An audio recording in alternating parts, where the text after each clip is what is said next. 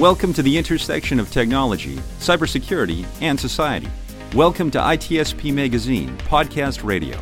You're about to listen to an episode of Tech Done Different Podcast with Ted Harrington. Do you follow the pack or challenge the status quo? Join Ted as he explores how to succeed by going against conventional wisdom. You'll hear leaders in technology and security tell stories about how they achieve their success by doing things differently. Knowledge is power. Now, more than ever.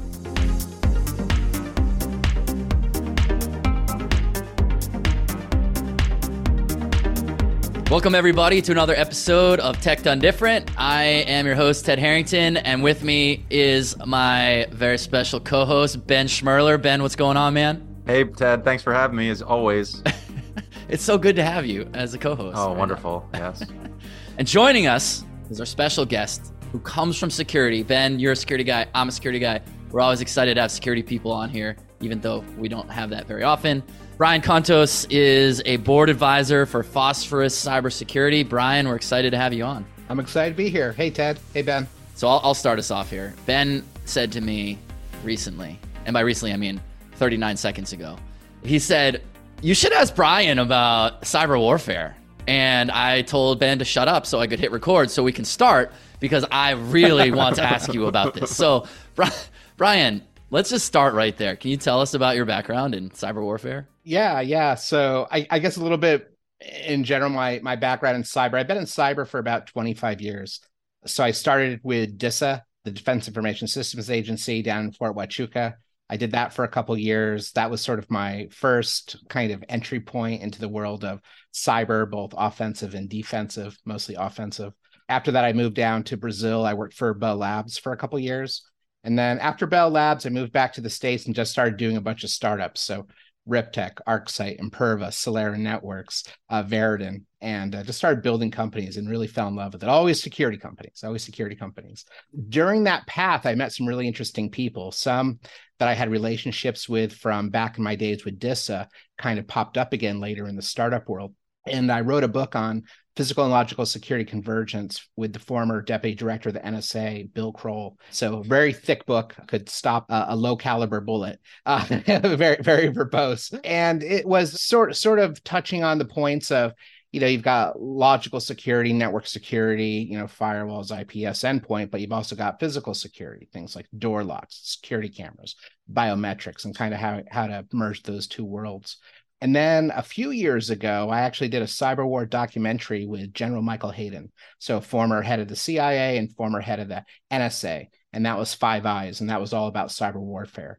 So throughout my career, I've traveled quite a bit. I've worked in about 55 different countries, mostly with Global 2000s and also government agencies.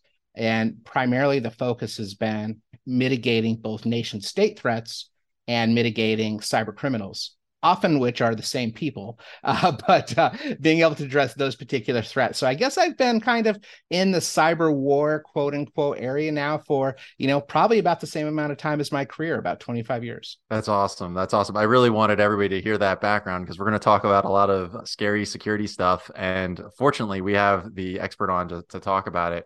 We're in a very interconnected world these days.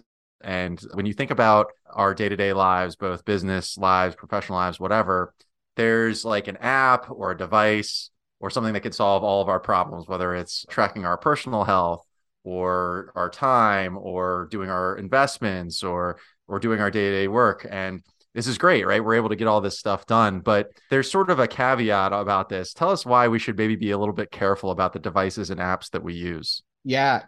One of the things that people don't often think about when they think about devices or things is that they're actually computers. So you think about a printer, a security camera, a UPS system, a digital door lock. Fundamentally, those are Linux servers. Sometimes they're BSD. On the OT side, sometimes they're real-time operating systems like VxWorks. But usually it's like Ubuntu, it's BusyBox, it's things like this. And I've seen security cameras that are actually more powerful and capable in terms of storage and memory and CPU than my laptop. So these are very powerful devices, often Linux servers. Again, the problem is they're not usually installed or built by security professionals or people who think about a security development lifecycle. And it's not like you got one or two of these things in the enterprise. what we're seeing in general is there's about 3 to 5 of these devices per employee in a company. So you got a company of, let's say, 10,000 people. You've got 30 to 50,000, what we call IoT or extended IoT devices in that environment, all running Linux, half of them with no password, filled with vulnerabilities, running firmware that's probably 6, 7, 8 years old or more, or end of life. And they're highly vulnerable. So attackers are targeting these devices, but no one's watching them, except for nation state actors and except for cyber criminals, because they found out it's been a huge backdoor. So it's these things, it's these special devices that I think are starting to sneak up on people, and they're everywhere. And, I work with a hotel chain. Just in printers, they have 50,000 printers.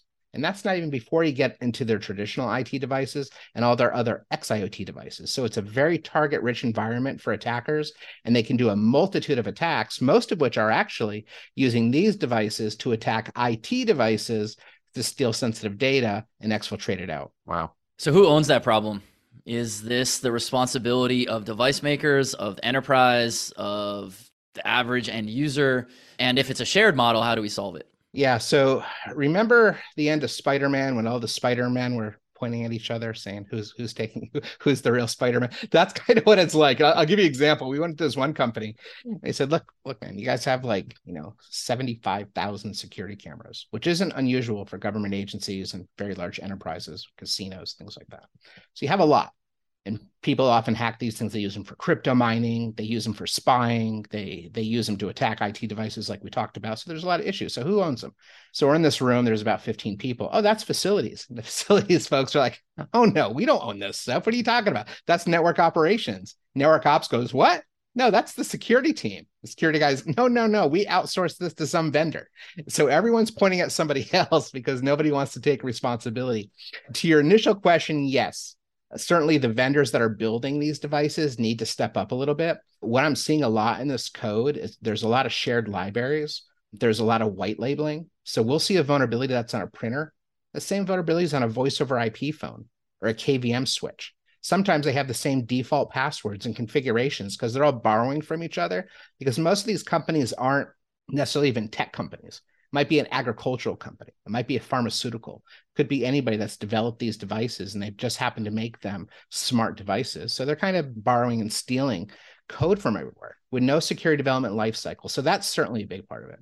The other part of it is once these devices are deployed, who's deploying them?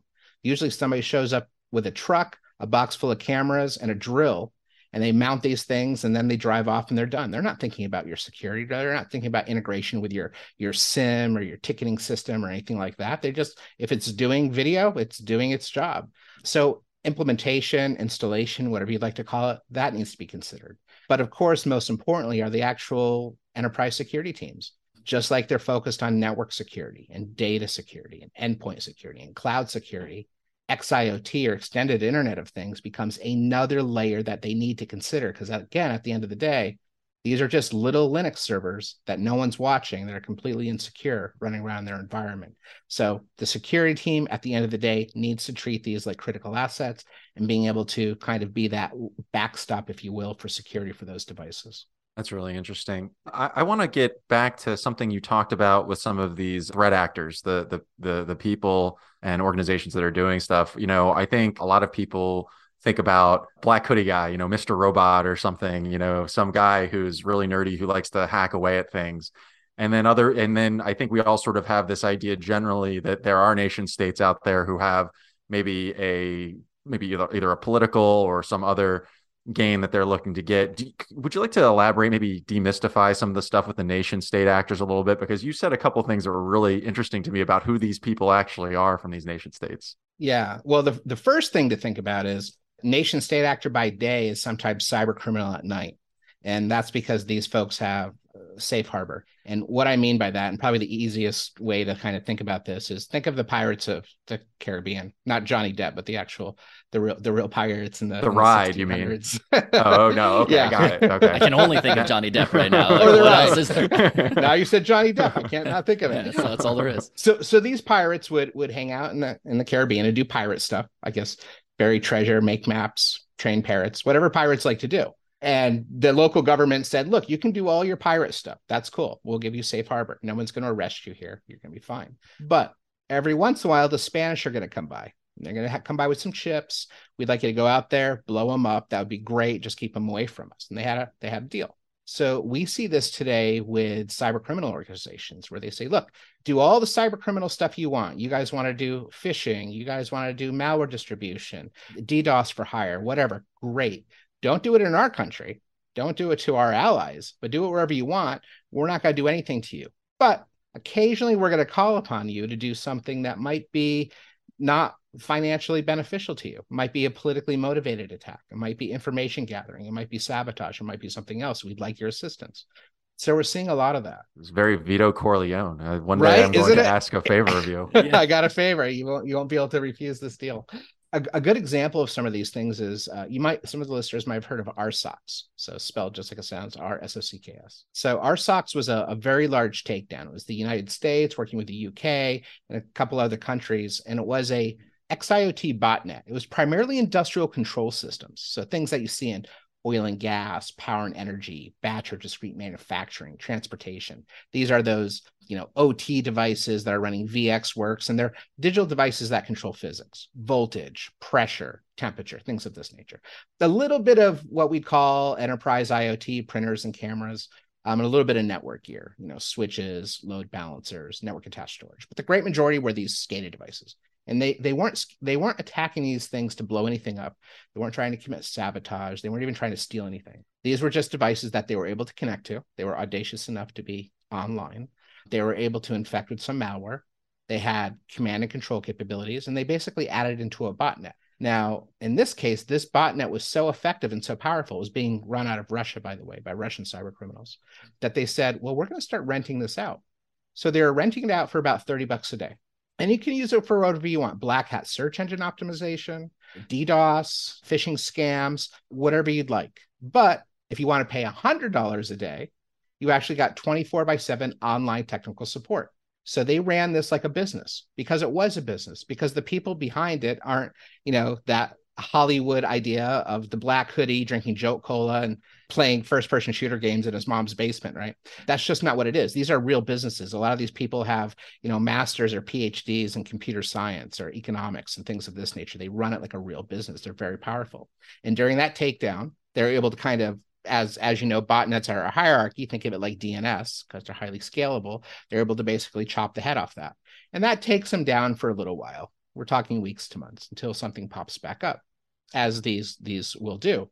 Well, the interesting thing about this was not the fact that these cyber criminals figured out a way to monetize these devices, but they also figured out a way to monetize devices that aren't traditionally considered devices that people hack. People hack laptops, people hack servers, workstations, things like that. But these XIoT devices kind of made it interesting. Well, the flip side of that, and we'll also stay in Russia for this example, is Russia had a tool built for them. It was actually the Russian FSB hired some contractors to come in, and they built a tool called Frontan, Frontan. And this was a tool specifically designed to find XIoT devices, compromise XIoT devices, control those devices, and use them for a bevy of reasons, most of which is usually intellectual property theft. Well, unfortunately for the Russian FSB, Frontan got stolen by the Digital Revolution hacking group and got released to the world. So if you go to your favorite torrents today, you can probably find a military-grade, nation-state funded XIoT hacking tool that's extremely powerful. And if you don't speak Russian, but you can use Google Translate, you too can leverage this tool in your own daily use. So the interesting thing is the people behind the design and the usage of Frontan and the people that are involved in some of these botnets and takedowns, there's a Venn diagram. There's a lot of shared individuals within those organizations. So again, the line between nation state actor and cyber criminals often very blurred. You're bringing up a lot about the market conditions around what cyber security is and the opposite of security, the hacking, the bad type of hacking side. So let me ask you about that. So like one of the things that I learned about over the last, I don't know, year or two or whatever, is this really fascinating aspect of how different ransomware gangs actually have like ratings, like Yelp ratings, in terms of like, yes, this group is most likely to actually give you back your stuff if you pay the ransom. And I thought that was really interesting when I heard about that. First of all, because that's ridiculous, but also that signals a maturity of a marketplace. So what is your observation on that, on what we might traditionally see as market forces in a more traditional market, but how it's actually manifesting in these more malicious markets? Yeah, it's a great question because it's almost like a hacking revolution, if you will. They've had a couple decades to mature, and they mature very, very quickly, right? Because it's usually conducted by people that are engineers and security specialists that are leading the development of these tools, et cetera. What we've seen is a lot of specialization. So you might be really, really good at making fake credit cards and doing carding activity. And you've got a bunch of machines and you can do that. And somebody else is great with identities. Somebody else is really, really great at creating ransomware and writing malware. Somebody else is good at putting together massive botnets. And we've seen botnets, by the way, that are so huge that their aggregate bandwidth and processing capability is bigger than Amazon and Google combined. So these are massive, massive infrastructures, right? Of which, some are controlled by governments. And again, the government or the cyber criminal could be the same group of people. So those botnets can be used for all sorts of reasons. But that specialization is really interesting because people get really, really good at what they do. They also create networks of people they know and trust, right? So it can be challenging to infiltrate some of these organizations. We've seen some of these groups that communicate not online, but through like dial-up, using like old bulletin board systems and things of that nature. So a lot of the traditional means of going to, the dark net and start looking for things and looking how, the usual places where bad guys hang out. While I'm not going to say that that's not valuable, it is. A lot of these people are kind of going analog. Because if they go back in time 25, 30 years, it's hard to use conventional means in order to track them. So that's really interesting. We're seeing a little bit of maturation in how they're doing that. We're also seeing a little bit of compression in terms of the number of people that are involved in this, where you might have had, thousands and thousands of people creating this really specific malware. Now maybe you only have hundreds and hundreds of people doing it, but the people that are doing it are getting really good. And they're selling it for profit again, and they're helping others. So it's evolving, and it's evolving very quickly. And because there's no borders, there's no political systems, there's no government involved in this, it can mature extremely fast, much faster than most nation states can evolve in order to stop them, which is kind of the scary bit, because offense is moving quite a bit faster than defense in this world. Well, someone's probably listening to this and they're looking at their Apple Watch sitting on their nightstand or their Roku TV or something, and they're probably saying, "Can I really trust this device?" And what would you say to someone like that? Who obviously we're not going backwards here. It's not like we're undoing all of our technology, disconnecting us. What would you say to somebody who is maybe a little untrusting of the devices and the apps they use? How can they address this in their own lives or their own businesses? Yeah, certainly being untrusting of it is probably a good approach to these things. For example, there's certain cameras, cameras made by like Huawei and Hikvision, HKE, that in November of 2022 were actually made illegal to import or sell within the United States. And the reason is because when they were recording, you said stop recording, it would turn the green light to red, but it would still record both audio and video. And this is in boardrooms and manufacturing facilities and, airports around the world. And it would stream that data to remote locations. So there are malicious devices. There's devices that, that are some of the most popular cameras, for example, that were on Amazon a couple of years ago, actually shipped with malware pre-installed from the manufacturer. So they come out of the box malicious. So keep that kind of in the back of your head. Now, I would say, one, try to buy from reputable sources. Be aware where you're buying this technology from, right? I think an Apple Watch, I think, some from Amazon, things like that. That's probably fine in terms of manufacturers. The other thing that you want to look at, it's the basics. I tell folks a lot of the stuff comes down to like security in 1995. Like, know what you've got. So first of all, it's good to know what I've got that's online. If I'm at home, is it my washer and dryer? Is it my Ring doorbell? Is it, do I have a lot of Bluetooth smart items throughout the house? These are things I want to be aware of. In the enterprise, again, you could have hundreds and hundreds of thousands of these types of devices that you may or not be aware of. So just situational awareness, having an understanding of your attack surface, right? That's critical. But then again, playing on this idea of 1995, rotate the passwords on these things, add complex passwords that follow the same password, security guidelines that you would use for your laptop, uppercase, lowercase, special characters, numbers, make it relatively long, maybe, 15, 20 characters. And if possible, rotate those every 90 days. Now, I know that can be a little harder with XIoT devices. Even if you add a great password like that and rotate it once a year, you're better than most of the XIoT devices out there that have no password or default password, or they're never changed. The next thing is update it. A lot of these devices are running the same firmware a decade from now that they were when the things were built. We see like Ubuntu version 10 so much. It's a decade old. It's literally a decade old. It's littered with vulnerabilities, but it was the initial build for like a KVM switch or lights out management or something of that nature. So they're running this old firmware. So update your devices, get them patched. That will address a lot of the vulnerabilities. And the last thing is, again, 1995 security. Turn off stuff you don't need. If you don't need to be running Telnet and FTP and TFTP and HTTP, turn it off. Just run SSH and just run HTTPS. If you don't need Bluetooth, shut it down. If you're wired, maybe you don't need wireless turned on. Turn off the unneeded ports and protocols. Harden that device essentially. If you just take those basic steps, and these aren't really definitely for an enterprise, for a security team, these aren't very complicated things to do at all. For a home user, it might be a little challenging, but if at least they're putting a good password in there, it's so much better than doing nothing at all. That's going to save them. And, I'll give you a good example of why. If you think of one of the earliest attacks on IoT devices, it was called Mirai. It was back in 2016. And it was simply based on a bunch of devices that were internet connected. So you could go off to Shodan, type in like security camera. If you do that today, you'll probably find about 5 million internet connected cameras. Probably more than half of those have no password or a default password just today. So Mirai worked by doing that. It would find these devices. Oh, they're also running Telnet. Port 23 is open. No password. I can get access and control this device. If you think back to what I said about white labeling and shared libraries before, that means that the same issues were on printers and set-top boxes and voice over IP phones. So now in a set of cameras, Mirai was able to attack all these devices. Well, it's 2023 now. We still see devices out in the wild, hundreds of thousands, millions of devices that are still vulnerable to Mirai.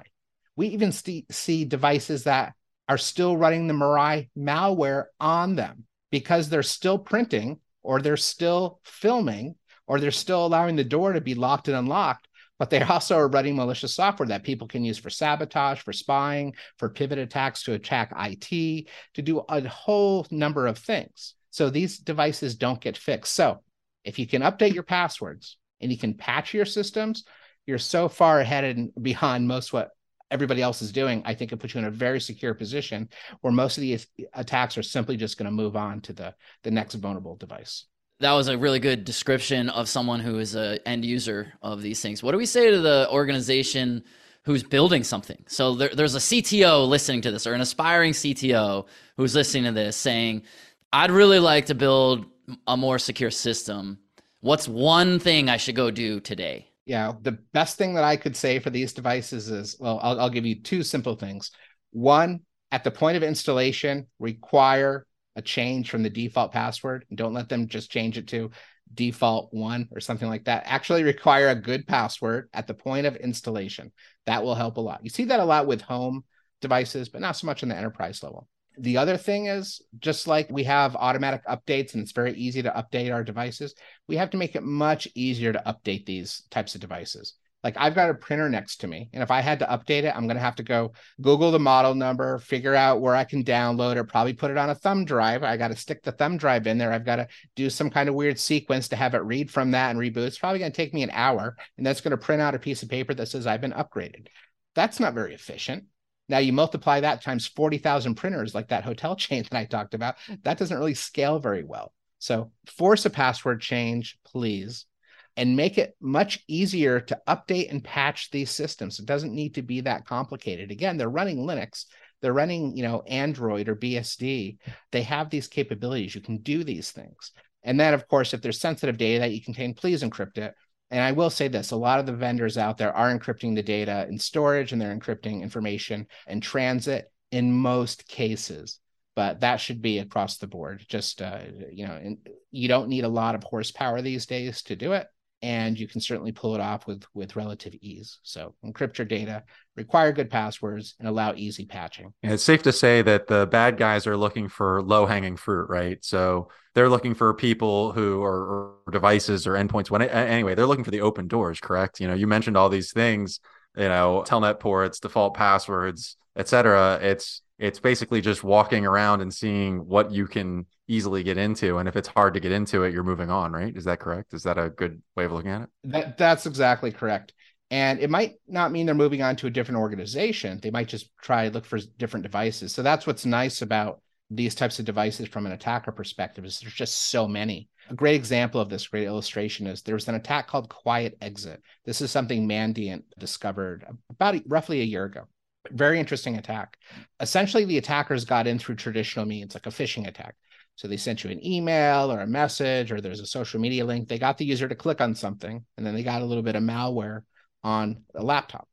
They go, well, I don't want to stay on the laptop because you've got network security and endpoint security and identity management and all these things. I'm going to get caught. You're going to end up kicking me out at some point. So from there, they started scanning for XIoT devices. I want to live on your camera. I want to live on your printer. I want to live on your door lock, right? And they said, well, why live on one when I can live on hundreds or thousands? So once they got on these devices, they had full command and control over them. They used these compromised IoT devices to make API calls. In this case of Quiet Exit, they were attacking local Exchange email servers and also Office 365 in the cloud. But in both cases, it was through API. So if you had some kind of sniffing technology, it just looks like an API connection. It doesn't look like anything crazy at all. So they had these types of connections going on. Once they pulled off information, they centralized it within those IoT devices and streamed it back off. Usually they exfiltrated it over some like reverse SSH tunnel, Cozy Bear, something of this nature, where they're just going to send it out over port 22. So they got in through IT, they pivoted to IoT, then they attacked IT and cloud assets, stole the sensitive data, and pulled it off. Here's the really scary part. In almost every case, nobody discovered Quiet Exit for 18 to 24 months. So for up to 2 years, people were accessing every email and attachment and other servers within the environment, not from one, not from 100, but from thousands of compromised devices. That's really, really hard to get off after the case, right? First of all, you got to figure out exactly what was compromised, what was stolen. It's going to take a long time, and they'll probably never really know the extent of the damage that was caused. And it's going to be a long process to make sure those devices that they have already within their environment are actually still secure. And there isn't some little bit lingering on some KVM switch or some UPS system out there. And I'd like to say it's hard for a lot of these things to operate, but I'll just throw one crazy little factoid out there because I mentioned UPS. If I say uninterrupted power supply system, UPS to you guys, what's one of the top vendors that you think of? Who do you think of when you think of UPS? APC. APC is the number one vendor. So if you go to like Shodan and you say, show me how many UPSs are out there, just the ones that are internet connected. And again, most attacks aren't directly from the internet. It's a pivot attack like we talked about in Quiet Exit. But if you do a Shodan UPS, I bet you, I don't have it in front of me, I bet somewhere between 10 and 15,000 UPS systems, okay? Some of those are honeypots. So let's just say there's 9,000. What's the use case for having a UPS exposed to the internet? Probably there isn't one. It's probably a mistake. So you've got these exposed UPS systems. If you Google default password for a UPS APC, your listeners can do this right now, you'll see the default password for a UPS APC system is APC with a password of APC, all lowercase. And all the time I've been doing this, I've never found a UPS APC system that was not running the default username and password APC. So stepping back, we've got roughly 9,000 devices that you can find on Shodan today. And they're probably, those UPS systems are there because something very critical is plugged into it that you can access with the default username and password.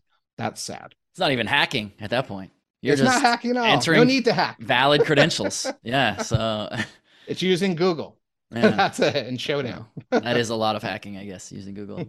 Well, Brian, it's been awesome chatting with you. Thanks for making some time with us today. Is there any last parting wisdom you want to leave our audience with as our time comes to a close? Yeah. Well, thank you, Ted. And thank you, Ben, for having me. I guess the last part is, look, the genie's out of the bottle for these types of devices. It's not like we're going to get rid of them. It's just the way of the world. I would have liked to have said that, boy, we learned a lot from IT security over the last 2 decades, so we didn't make the same mistakes when it comes to this new world of XIoT. But the sad fact is, if you think about servers in the cloud, there's about 15 million. I'm not talking to virtual machines. I know that's a lot more, but about 15 million physical devices. You think of desktops and things with keyboards, traditional computers, they're about 5 billion. You think about XIoT, there's about 50 billion. So it's multiple orders of magnitude larger than anything else we've ever had, but we're addressing it with the security concepts and building it with what we did back in the early to mid 1990s. So if you're a large organization or mid-sized organization where you think you might have thousands or tens of thousands, and again, on average, there's about 3 to 5 per employee, please take the time to, at minimum, figure out what you've got. Get some situational awareness, do some discovery, actually figure out what devices I have, then look at the gaps. And you're going to find that a lot of them have default passwords and old firmware. These are things you can fix. This isn't nuclear science here. We're saying, let's put some good credentials on there. If we can, let's integrate it with a PAM tool like a HashiCorp, Thycotic, CyberArk. Let's update, let's patch, let's take care of these and treat them as what they are, which are Linux servers in most cases. So it's a solvable problem. It just requires a little bit of thinking about it, because I don't think most organizations have had this front and center. And that's, of course, what the cyber criminals and the nation states are counting on. Russia would not have had front end built if they thought it was only going to be applicable to 1 or 2 companies. They spent all that time and money building it because they knew pretty much everybody in the world could be hit with this, and then they would have the advantage. Love it. Brian, you're the man. Thanks for being with us today. Thanks, guys. I appreciate it. Thanks, Brian. All right. Well, we'll catch you later, Brian. All right. Take care, guys. Bye-bye. So Ben, what'd you think? Brian's a super interesting guy to talk to. You know, we're security guys. We always love talking security with people. I am fascinated by his background in cyber warfare. Security is one of those things where I don't think a lot of people realize that a lot of the outcomes are sort of in their hands. Brian talked a lot about awareness, knowing what you have, knowing how it's been set up, why it's been set up that way, the things it does, the things it doesn't do, et cetera. And I think the average person, not just the average person, but the average business even, needs to start thinking about what the roles are of things and not just say it works, let's move on, everything is fine, let's bury our heads in the sand and assume it's safe. We don't know what's going on with these systems, and we have to sort of operate from a point of skepticism. It's not to say that we abandon them, but we should have some sense of the fact that we can't control everything about them. We feel that way about cars. You know, we feel that way about other things that have risk in our lives. We should probably also be thinking that way about our technology. Ben, I learned a new metaphor today. Oh? The Pirates of the Caribbean metaphor. First of all, I didn't even know that was like the Pirates of the Caribbean had that relationship with the governments of the Caribbean or whoever it was with. So I learned that. So I had a history lesson today. Okay. And then I learned this new metaphor about Pirates of the Caribbean. Of course, I could only think of Johnny Depp, even though he told us not to. But what'd you think of that, the way he described that? I thought that was kind of fascinating, this relationship between a nation state and, I guess, I don't know, what would you call that? They're like foes in friends. I don't know. I mean, it's sort of like, you know, you want to, it's having a weapon that you're kind of keeping your distance from, right? Imagine if you have this vehicle and you don't really know what it's going to do. You know that it's going to operate in your interests, but you don't know exactly when it's going to do. You don't really have a chain of command on it. You just say, live over in this little bubble and do your own thing. Just don't bother us, and we'll make sure that you're well taken care of, that you get everything you need. It's kind of scary stuff. But I also think in some ways it serves the interests of these countries, right? You know, it's plausible deniability, all these other things. Hey, these are just the pirates. They exist in their own little world. We have nothing to do with them. We're just a humble government looking to do well by our people. It's funny with security. I don't feel like anything really surprises me anymore. I feel like if you work in this space long enough, nothing is really all that shocking. It's really just a matter of how you adjust to it. And to me, I think for people, they just have to understand that this stuff exists, that it's out there. And it's not like the Kremlin is sitting, you know, someone's sitting in the Kremlin and they're trying to break into everything you have, but perhaps they're funneling resources into these groups. And those groups are looking to cause trouble, and you're not sure what realm it's going to be in, or even if they're still embedded within your system. People sometimes think about things like, well, someone's going to break into my system, they're going to deploy ransomware, and then we're going to be in big trouble. You don't know that. They could be in your system now, and they could just be exfiltrating data for the next year. But the only way we know is if we implement proper assessments, put in defense in depth, do proper threat modeling, all the disciplines that we have to take in order to be reasonably assured that we're doing the right things, that we're bring our risk levels to a low level. Yeah, I mean, you say threat modeling, you get me excited. So I'm here for it, man. Yeah, it's always fun to have security people on the show, because even when they're talking about things that I, as a security person, and you as a security person, like, we already know, they help me think differently about it and see things in new lights. And it's always fascinating to see what are of the many areas that are issues, where are they focused on? And obviously, in Brian's case, focused on XIoT. That was something that was, of real importance for him. And I thought he gave really good, actionable advice about what to do about it. I mean, we've all heard the advice before, but that problem can feel so unsolvable, right? It's like, well, I didn't build the device. Yeah. What do I do about this? And I thought he gave really good advice what to do. Totally. I mean, I think that it's a big advertisement for defense in depth. It's a concept we talk about all the time, which is you don't really trust anything. You sort of assume that among all of the various interconnected systems between the applications and the devices and the networking equipment and the IoT and all this other stuff, something is going to have a weak link in the chain. Something is going to either have the embedded malware that he was talking about, or it's going to have an unpatched vulnerability, or it's going to be running on a bad password or something like that. But this is why you build multiple defenses. This is why you stay aware of things. This is why you stay on top of your updates and your patches and stuff like that. And it's why you don't just deploy things for the sake of deployment. We had another guest on recently, and they talked about having, development with purpose. Everything needs to have purpose, because there's a risk associated with things too. If you do those things, the outcomes tend to be pretty good. It doesn't guarantee anything, but the outcomes tend to be pretty good when you do things the right way and have a good discipline. So let's end on this idea, Ben. I have a question for you. Okay. What is your favorite metaphor for defense in depth? My favorite metaphor for defense in depth? You really put me on the spot there, Ted.